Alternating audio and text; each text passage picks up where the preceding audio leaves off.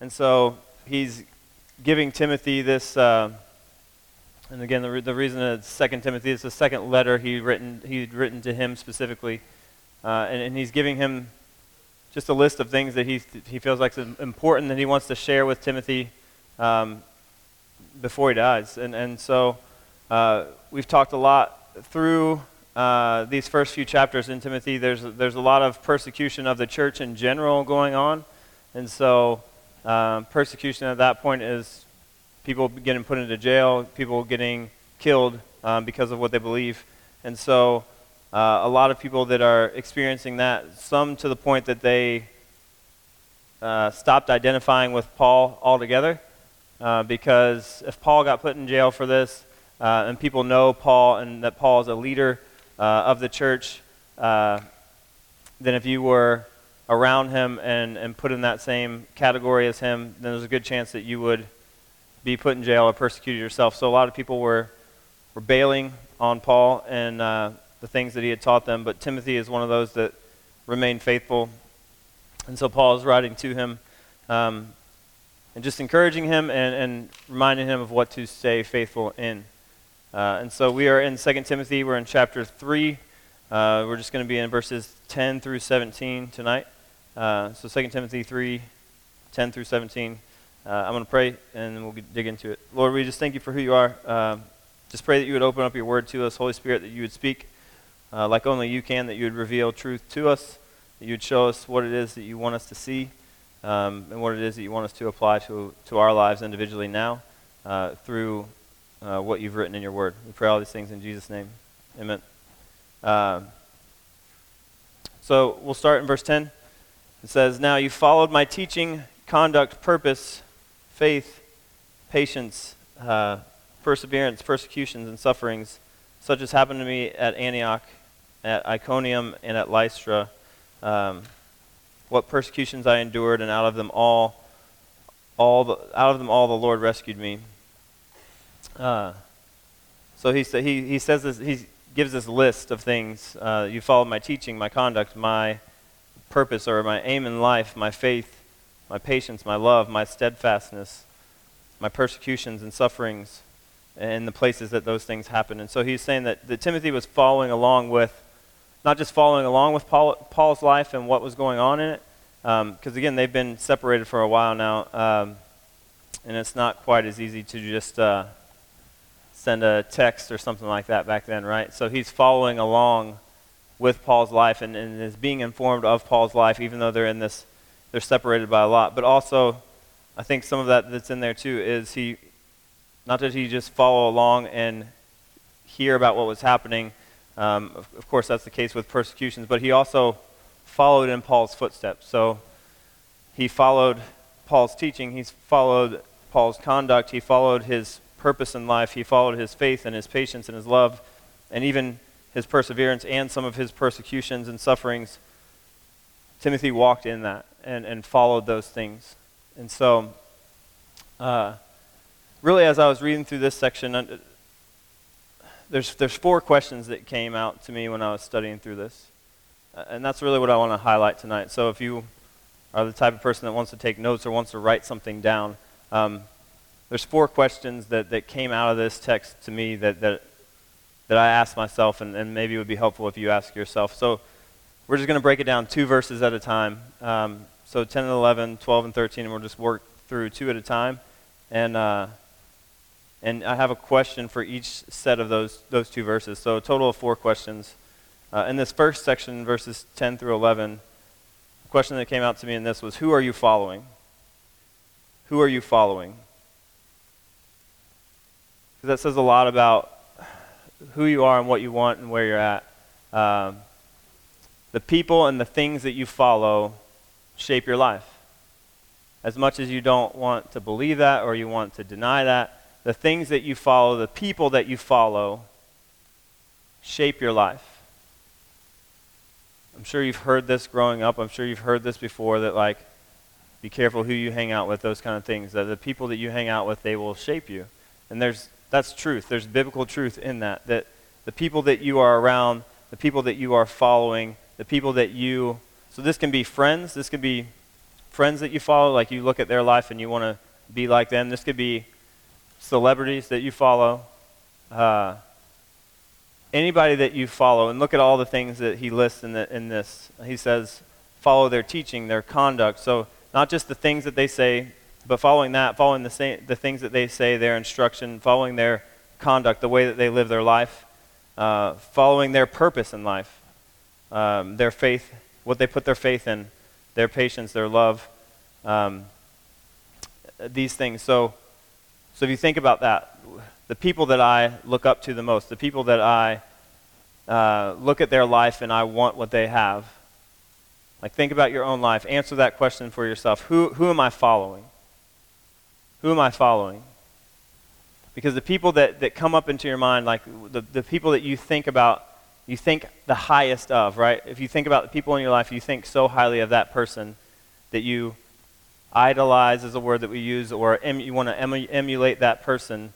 The things that person is driving towards, the thing that person is living for, are then the things that you want to follow and you want to live for yourself. So think about the people that you want to follow, whether that's, again, friends or celebrities or coaches or teachers and things like that, a lot of those things you probably don't even consciously think about.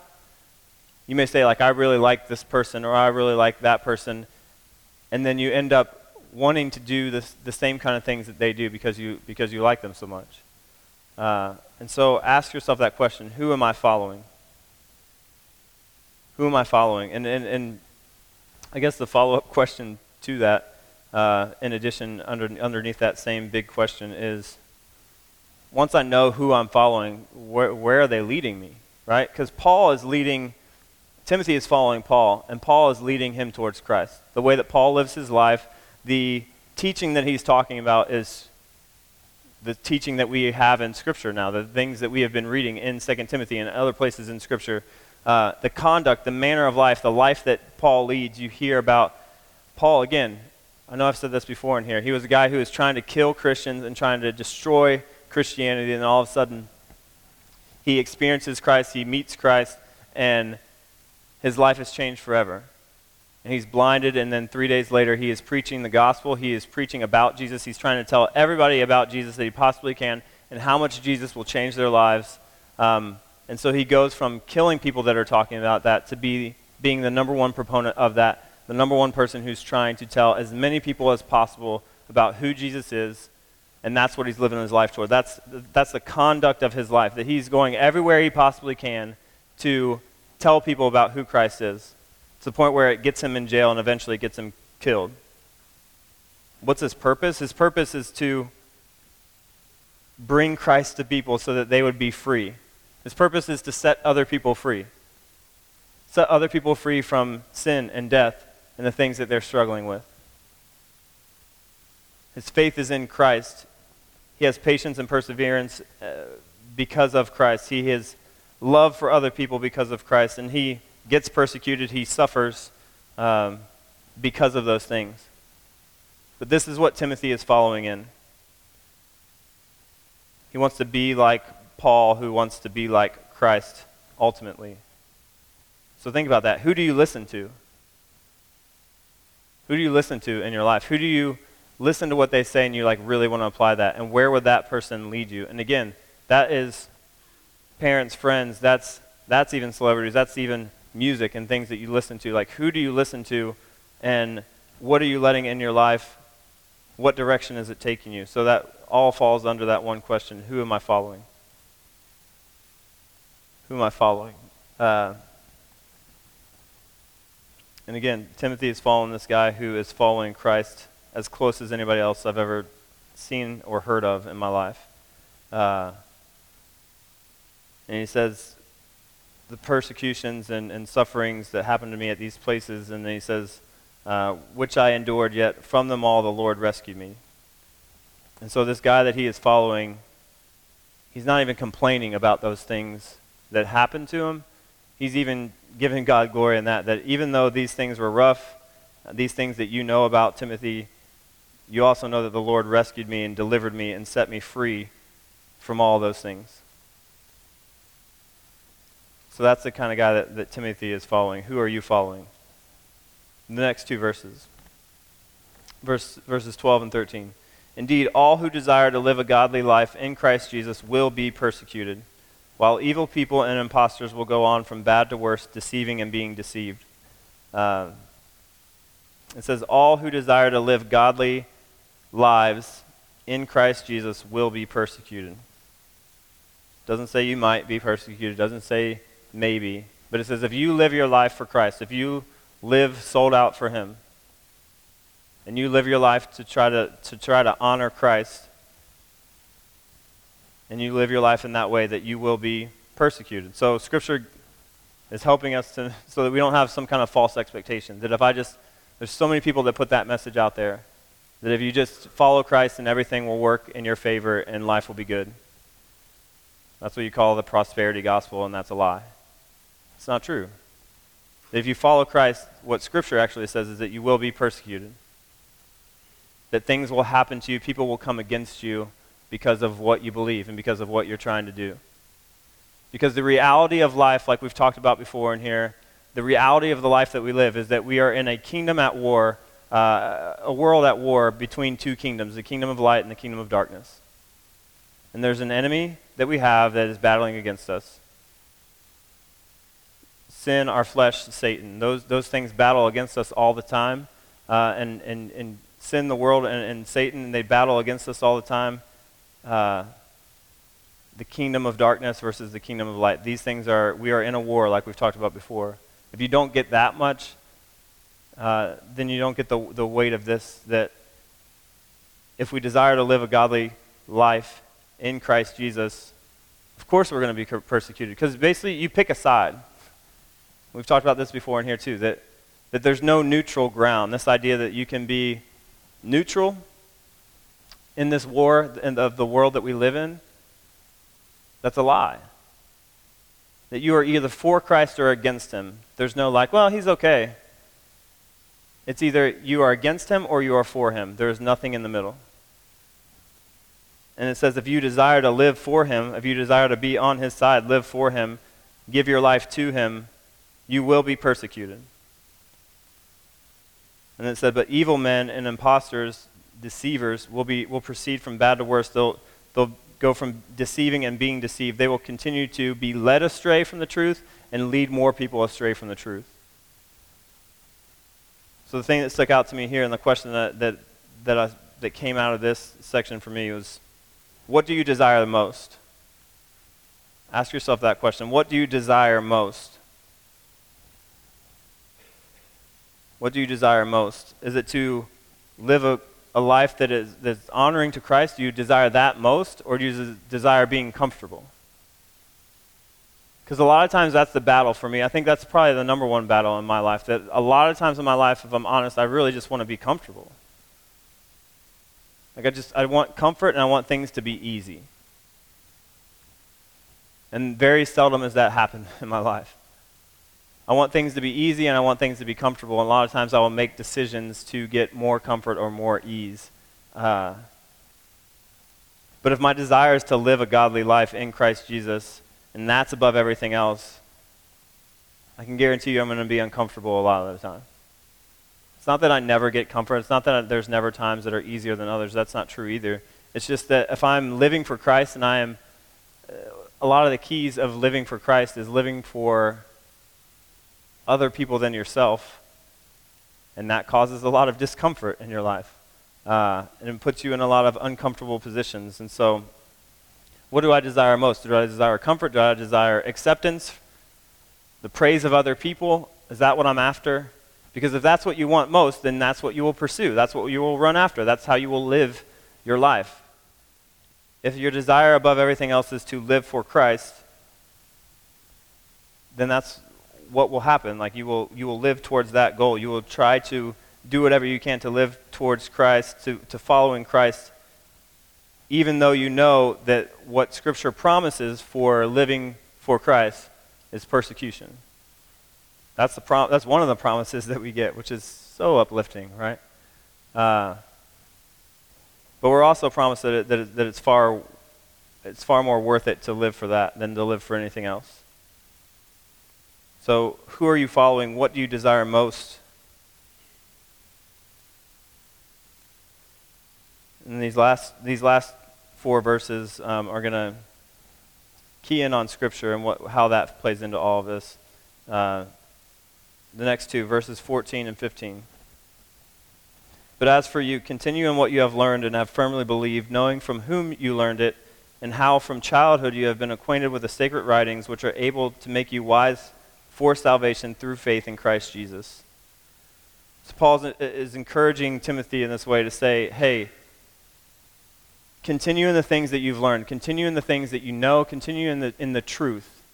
Because again, what's happening at this time? You got to go back to the context. There's lots of people we've talked about this in the past several weeks. There's lots of people opposing the truth. There's lots of people preaching different ideas than the actual gospel, and saying, no, like what you heard before isn't true. Here's what it really is. Here's what the gospel really is. And so there's these false teachers that are out there that are telling people they should follow this instead of following the actual truth. And so what Paul is doing is telling Timothy, no, continue in the things that you have learned, the things that you have become convinced of, that you've become assured of, that you have firmly believed, knowing from whom you have learned them, that's Paul, and from the childhood you have known the sacred writings, the Scripture, which are able to give you wisdom that leads to salvation through faith in Jesus Christ. And so he's pointing them back to what I love, that word continue in, those 2 words continue in. That word is abide. It's the same word that's used in John 15:5 that says, if you abide in me and I in you, the verses that talk about Jesus being the vine and that we're the branches that are plugged into him and we get life by abiding in him. This is the same word that's used here. When it says continue in, it means abide in, remain in the things that you have learned, the things that you have been convinced of. So abide in the truth. Rest in that. Remain in that. So my question in these 2 verses is, what are you abiding in? What are you abiding in? Because if you're abiding in the truth, if you're abiding in Christ, we've talked about this lots of times, you get life. That's why he uses that example of a branch and a vine. The only way that branch lives is if it's plugged into the vine. If it's broken off, then it dies. If it's plugged in, it not only does it have life, but then it produces more life. It produces fruit, and it produces life-giving things to other people. But when it's broken off, it's dead, and it doesn't produce anything for anybody. And the only use it has is to be burned. That's the illustration that Scripture uses, that if we stay abiding in Christ, in this case, if we stay abiding in the truth, that we will have life. That truth, it says that truth is able to give us wisdom that leads to salvation through faith, which is in Christ Jesus.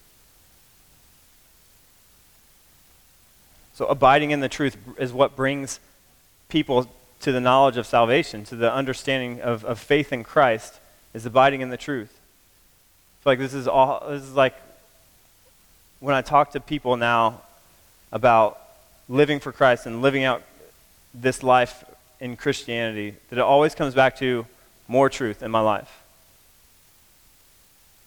Because truth is the truth of who God is what keeps me grounded and keeps me plugged into him. Because if I know who he is, and I know the truth of who he is, then I will want to rest in him and remain in him. Because he's that good. And I'll probably tell you the same thing every week. If you do not spend time in Scripture, if you do not spend time in the truth, and you have no idea who God is, then of course you're going to battle and you're going to fight back and forth between remaining and abiding in the truth and abiding in this relationship with this girl or with this guy, or I'm going to abide in pornography, or I'm going to abide in drinking and partying, or I'm going to abide in school and just getting good grades, or I'm going to abide in just my family. Like, you will abide in all these other things if you don't know God. And if you don't know Scripture, then you don't know God. You can hear about him from other people, you can hear about him from other places, but it's called God's word for a reason. It is his word. And we're going to get to this in the next verses. It says that it is God-breathed. It is literally breathed out by God. And he describes himself in his word. He tells us who he is. He tells us all these attributes of who he is, all these specific things of who he is. He tells us big things and small things about who he is. He tells us all these things about himself in Scripture. And so if you know it, then you get this clear picture of who God is. And if you get a clear picture of who God is, you will trust in him. Scripture even says that those who know my name will put their trust in me. If you know his name, if you know who he is, and you see that, you can't help but put your trust in him because he is that good. And when compared to these other things that you're trying to get life in, that relationship that you're trying to get life in, those grades that you're trying to get life in, anything, fill in the blank. Anything else that you try to stay plugged into to get life, when you hold God up next to that and who he really is, he is so much better. I was telling somebody today when I was meeting with for lunch that I was talking about my life before Christ and how I got into drinking and partying and doing those things. And a lot of people, when they share that testimony, right, then they'll say like, man, it was so damaging and it was horrible. And it led to stupid places, don't get me wrong. It led to stupid places, for sure. But I had a lot of fun getting drunk. I had a ton of fun getting drunk. It was really fun. I'm not going to be a person that sits up here and lies to you and say, like, that was so horrible every single time. It was fun a lot of the time. But when I put God up to, next to being drunk, it's not even close. It's not even close to how much better he is than that. And that's the point, is that he is far better than any of these other things that we ever run to, no matter how fun they are, no matter how whatever they are. No matter how good they make us feel in that moment right then, he is far better than all of that. And if you know him, you will see that. And the craziest thing think about this. The God who created every single person, the God who created this world that we see, all of that, the God that's so big that he created everything in this world, planets and things like that we can't even, galaxies that we can't even really fathom, from that stuff that's big to the stuff that's so small that you can't even see, all the microscopic things that make up life when you're studying in biology, all the things that have to work together so that we could even breathe. The God who made all of that cares about me enough that he says I can have life in him, and he wants to know me. He wants to know you. He wants you to know him. And he was willing to write it all down about who he is, so that all we have to do is read about him. He wrote it down in Scripture for us. He gave us Scripture that's a book all about him, this God that's so gigantic that he put it down into words so that we could read about him and see him for who he really is, and we could have a relationship with him. And then that we would read about him and see who he is, and that we would see that he is far better, and having a relationship with the creator of the universe is far better than all these other things that we waste our time on.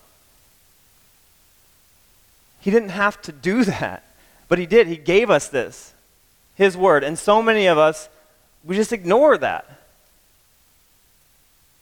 Like, yeah, like I'll get to it. It's okay. Like, I'll read maybe something one of these times. But I have all these other things that I've got to do.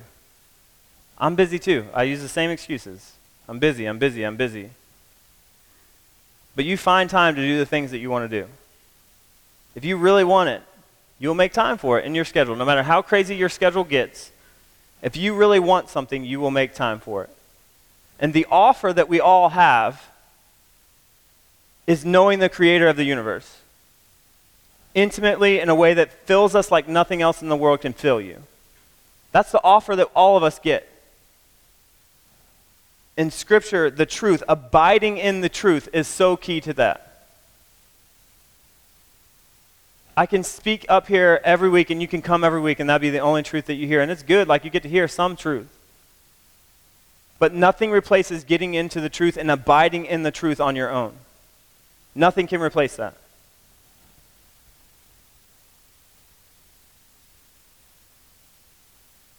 So he's pleading with Timothy, like, abide in the things that you've learned and the things that you know, the things that you've believed in Scripture that give you wisdom that leads to salvation through faith in Christ Jesus. So he even points Timothy back to the gospel truth, that his faith in Christ, from what he read and understood in Scripture, the truth that's written down in Scripture, that faith in Christ came from all the truth that's wrapped up in Scripture. And so even our salvation is wrapped up in this. Our eternal destiny is wrapped up in this. So what are you abiding in?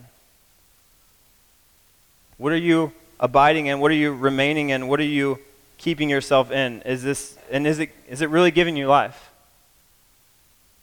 You're the only person that can answer that for you. You're the only one that can be honest enough with yourself to say, like, is this what I'm abiding in? Is this relationship, or pursuing this, or pursuing school, or pursuing this sport, or whatever it is? If that's what I'm really going to and abiding in the most, is that really bringing me life?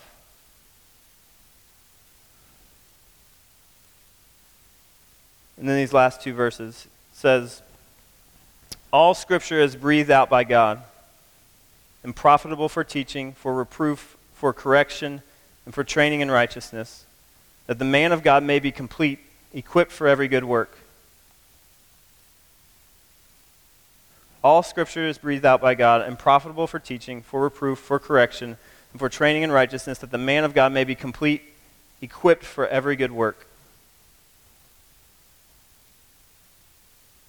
So it says every bit of Scripture, from the beginning in Genesis to the end in Revelation, every bit of it is worthwhile. It's every bit of it is breathed out by God. Some versions say inspired by God. That word means God breathed, meaning literally that he breathed out these words, that they are from his mouth. And so some of you, I want to address this just because I'm sure somebody in this crowd has these questions like, okay, all of this that we're talking about Scripture and truth, all of it is based in, if this is true, then basically the assumption is that I believe the Bible is true. That I believe the Bible is true and that I believe it's God's word and I believe that it can be proven that it's true. And so why would I even believe that? Why isn't this just like why is this just not like, why isn't it like any other book? Somebody could have just wrote these things, right? There are people that authored this, right? So why is it something that I should believe? So anybody that's where you're at, and that's a good question. You shouldn't just believe things blindly, right? It's good to have reasons to believe things. So is the Bible truly God's word? Is it really something that we should pay attention to? Because if it is truly God's word, if it is breathed out by God and it is his words, and that's truth, that it is the word of the creator of everything, then we should study it, we should obey it, and we should fully trust it. Like anybody that can think logically should think that way, that if this is really what God wrote, then we should study it and we should follow it and we should trust it. But then the question is it really something that God wrote? And there's different, what people would say, internal evidences, and there are different external evidences. The internal things are the things that Scripture says about Scripture itself. One of them is the one that we just read. All Scripture is inspired by God. You see that in other places in Scripture, that same idea, that all Scripture is breathed out by God, is inspired by God. And so that's one of the internal evidences, that there's things within the Bible itself that testify, that bear witness to it being written by God, it being God's. And one of those things is the unity that you see in Scripture. So the Bible is actually made up of 66 books, okay? 66 different books in the Bible written on 3 different continents in 3 different languages over a period of approximately 1,500 years from beginning to end, by more than 40 authors who came in from many different areas of life, right? So over 40 authors over that time period. But if you read the Bible beginning to end, everything is unified. There's not anything that's contradicting. So the same people you see the same truth all the way throughout it. So the unity of Scripture, despite all the different authors, all the different places that it was written, over the amount of years that it was written, the only way it could be that unified is if there was actually one author, which there is, God. So that's one of the internal evidences. Another one is prophecies. There's lots of prophecies in Scripture. There's lots of prophecies of this is going to happen to specific countries or groups of people, and then a lot of the ones about Jesus himself. Prophecies about where he was going to be born, prophecies about when he would die, how he would die, that he would rise again, and all those prophecies that are in Scripture that have come true. Not any other books like that, where all these prophecies that are written down have come true. Then there's just authority and power of Scripture. You see people that give their lives to this, and their lives are changed forever.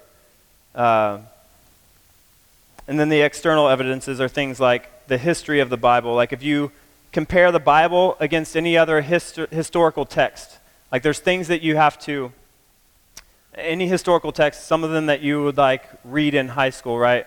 If you ever, I think you probably still read parts of the Iliad and things like that, the Iliad by Homer and manuscripts like that are historical texts that were written years and years and years ago, and people verify the validity of that manuscript because of the original versions that they've found.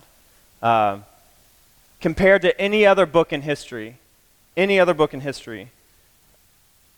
writing that people look up, like archaeologically, any other writings, the historical accounts of the Bible have been proven time and time again to be accurate and true, and it's actually the best documented book from the ancient world. It's the best documented book from the ancient world. So like not just Christians believe that. Like anybody who's a historian, if they had to look at it like any other text, it's the best documented book than any other book in the world, and it's the best-selling book of the world. Another external evidence besides that one is that a lot of the guys that wrote Scripture, that wrote this book and talked about Jesus being who he is, they were willing to die for what they believed in. Most people that make stuff up probably aren't willing to die for the stuff that they just made up. And so you see that, people that give their lives over and over and often suffering excruciating and painful death for believing these things to be true that they have written down. And then one of the other things, the indestructibility of the Bible. Because it's so controversial, because it talks about these things, it has been attacked probably more than any other book in history as well, and it has survived all this time. And so I wanted to at least mention those things. That's not an exhaustive, here's why you should believe the Bible is true, but it's at least some steps to that. You can look up so much information on that on your own if that's something that you're interested in, or you can ask me some questions.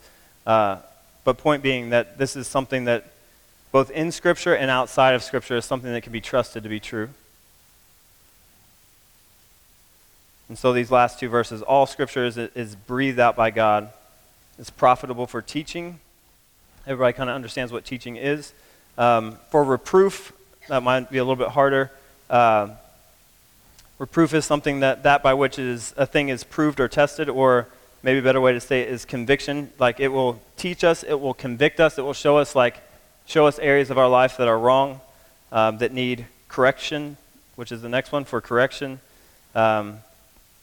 For training in righteousness, for discipline, and being right before God, it shows us those things. And why does Scripture do all this? What's the point of Scripture? It says, so that the man of God may be complete, equipped for every good work. It says it will make us complete. Think about that word. And here's the question that came out of these 2 verses for me. Are you allowing Scripture to make you complete? Are you allowing Scripture to make you complete? Because that's what this is saying. That's what Scripture itself is saying. The Word of God himself. That's why hear people call it God's Word. That's why it's called the Word of God, because it's literally breathed out by him. These are his words. And what Scripture says is that all of it, every bit of it that you can read, from Genesis to Revelation, every bit of it, is profitable for us. And it will teach us things about who God is. It will convict us of the things that we need to change in our life. It will correct us and give us a correct understanding of things. It will train us in righteousness and make us more like him. And the more that it's going to make us complete or perfect, is what it says. It's going to make us complete. Complete means lacking in nothing. That's what Scripture will do for us. Like we have such easy access to Scripture and where we live. And it's saying that this book of God and what he has written is meant to be used to make us complete and equipped for every good work. Fully equipped for every good work. And so not only will it will complete us, but it will also make us equipped to help other people and bring life to people and bring truth to other people that need it. It will help us to set other people free from the bondage of sin. That's what Scripture, all these things, this is just a few verses, right? A few verses that say what Scripture can do in us and through us and for other people. And yet this is the thing in my own life too that I so easily say I don't have time for. So essentially what I'm saying, I don't have time for Scripture. I'm saying I don't have time to be made complete right now. I got too many other things to run after. I don't have time to be made complete. Because I'm trying to have this thing over here complete me instead. See how silly that is? Like, I'm running after this thing over here, and this thing over here, and this thing over here, so that I can be fulfilled and complete. Yet the thing that I am so quick to toss to the side is the one thing that can actually complete me. And again, if you realize and recognize we live in a world that is at battle, and that there is a battle between two kingdoms, the kingdom of light and kingdom of darkness, our enemy, more than anything else, what's the best thing he can do? Keep us out of our Bible. Because that will change us more than anything else. More than a sermon that you hear, more than somebody else telling you what they think about Scripture. You, in Scripture, in the truth, desiring to know more about God will change your life more than anything else. And so it's no surprise to me that the hardest thing when I talk to students or any followers of Christ, the number one battle seems to always be like getting into Scripture, getting into Scripture, getting into Scripture. We talk about it all the time. Every sin that you commit, you believe a lie over the truth. You believe a lie over the truth. You believe this thing is going to give you ultimate pleasure, ultimate comfort, ultimate whatever. You believe that this is going to give you all these things that you want. And you believe a lie over the truth. And the number one way to combat lies is know the truth well. And so the best thing the enemy can do against us is keep us out of the truth. So that we'll keep believing lies. And we'll keep walking into sin. Not falling into it, walking into it on our own power. And so if you don't hear anything else tonight, get into the truth on your own. Abide in that. And you will see more change in your life than you've ever seen before. If you make a commitment to do that. And God says that will make you not just a better person, but that it will make you complete. Which means lacking in nothing.